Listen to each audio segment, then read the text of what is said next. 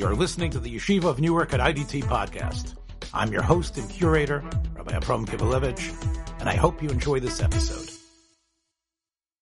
I want to cover this week's Parsha,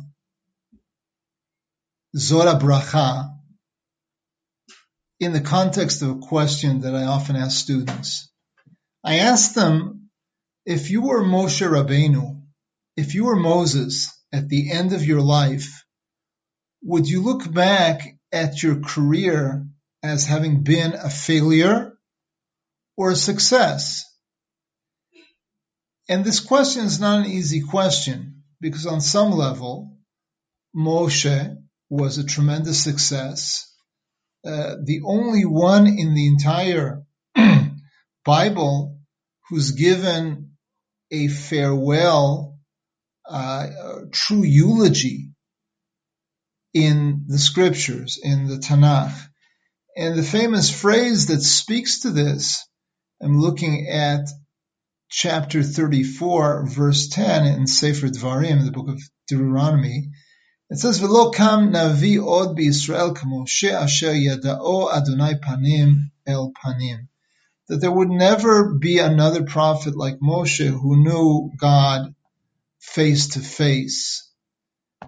So, on the face of it, no pun intended, Moses was extremely successful, more so than any other Jewish prophet. In other words, as a prophet, he was unsurpassed. And so too in terms of his legacy, who can compare to Moshe? Truly no one, not just in the context of Judaism, but perhaps in all of human history, right?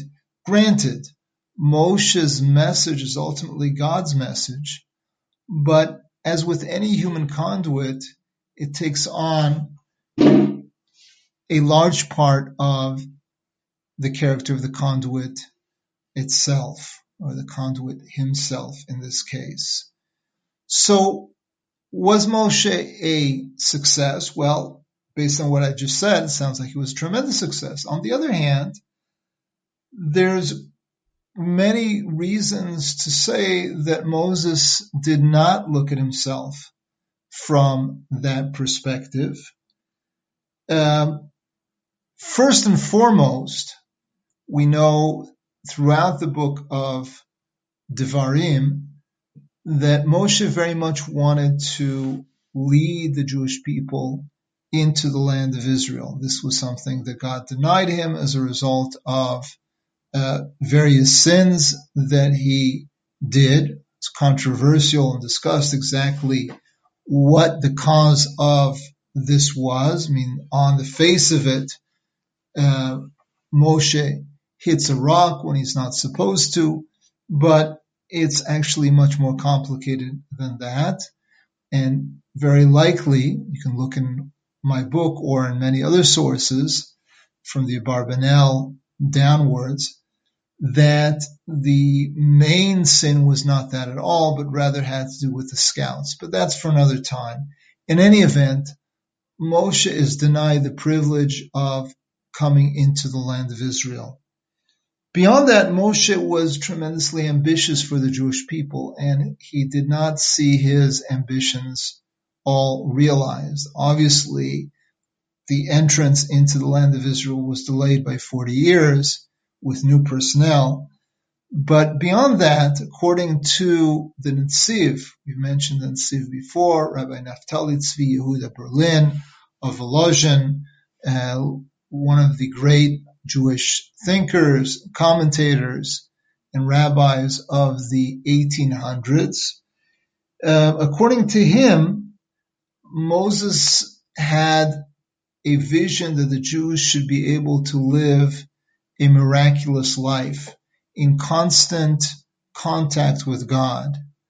Such a life would be obviously full of spiritual blessing, but it would also come at the cost of immediate punishment, something which the rest of the Jewish people decided with their actions as well as with their thoughts that they could not handle. In any case, according to this approach, Moses had a different idea of what would be the proper relationship between God and Israel in his time and going forward. In fact, this is not something that materialized, that Moshe had to accommodate himself to. The other thing, looking at this week's Parsha, something I write about in this week's Redeeming Relevance series, which you can find at the Jewish Press, on my website, and other places. And in fact, you can find the full version in my book on the book of Devarim, Redeeming Relevance, in the book of Deuteronomy, the penultimate chapter about the new order that Moshe was trying to launch. In all of these places, you can find my discussion about the blessing that Moshe gives to the Jewish people, specifically a blessing which is subversive to the blessing that was given earlier to the Jewish people by Yaakov, by Jacob, who invested 2 of his children with the leadership by way of giving them special blessings. Those 2 were Yosef and Yehuda, Joseph and Judah. And he gave that to them for obvious reasons, because they'd show themselves to be the leaders of the group. However, come time for Moshe to die, he continues with the idea of Joseph as a leader. And I might add, both he and Yaakov agreed, as would Jewish history, that Joseph was the secondary leader. In the case of Jacob, in the case of Yaakov, the primary leader was Yehuda. But even though that is a blessing that would be fulfilled throughout history, Moses seems to raise an objection, and he takes the blessing away from Yehuda. He gives him a blessing, but he takes that blessing of leadership away from him and transfers it to Levi. He also changes the content radically. A blessing that for Yehuda is mostly about power, secular power, meaning the power of might, as well as the ability to use that might. When it comes to the tribe of Levi, Moses changes the nature of the leadership that they're going to exhibit. For Levi, for the tribe of Levi, Moses' own tribe, the main virtues, or shall we say, the main abilities that he blesses them with, have to do with education, with law, with charisma, and with religious leadership, as in ritual leadership. All of these are contained in the replacement that Moshe would like to see take the place of Yehuda. In other words, Moses is presenting a different way of setting up society, one which will not come to fruition. And presumably, Moshe even knew this as he was giving the blessing. So here too, we have another failure on the face of it. Moses having a great ideal and not living to see that ideal fulfilled, not only not living to see that ideal fulfilled, but in fact creating an ideal that would not be fulfilled, at least not until the messianic future. And so, was Moses a success, or was he a failure?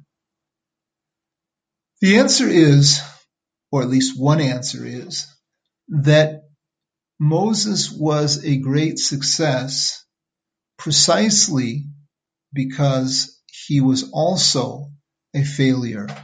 What do I mean by that?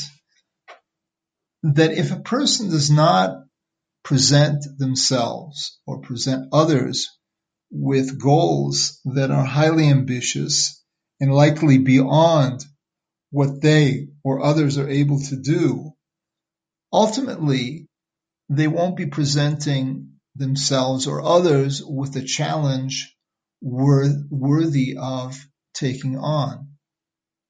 the person who does that, the person who does overshoot the mark and seeks lofty goals, will generally not attain those goals, but he will also attain goals which are blessed, which are wonderful, which are good.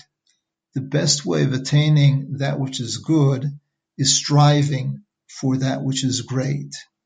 And there can be no greater lesson than that which we can learn from the greatest Jew that ever lived, from Moshe, by setting up these tremendous possibilities of achievement.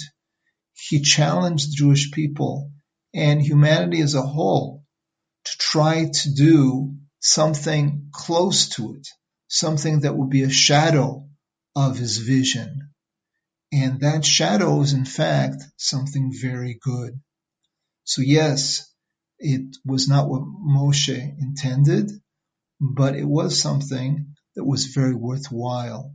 And my suggestion as I finish this.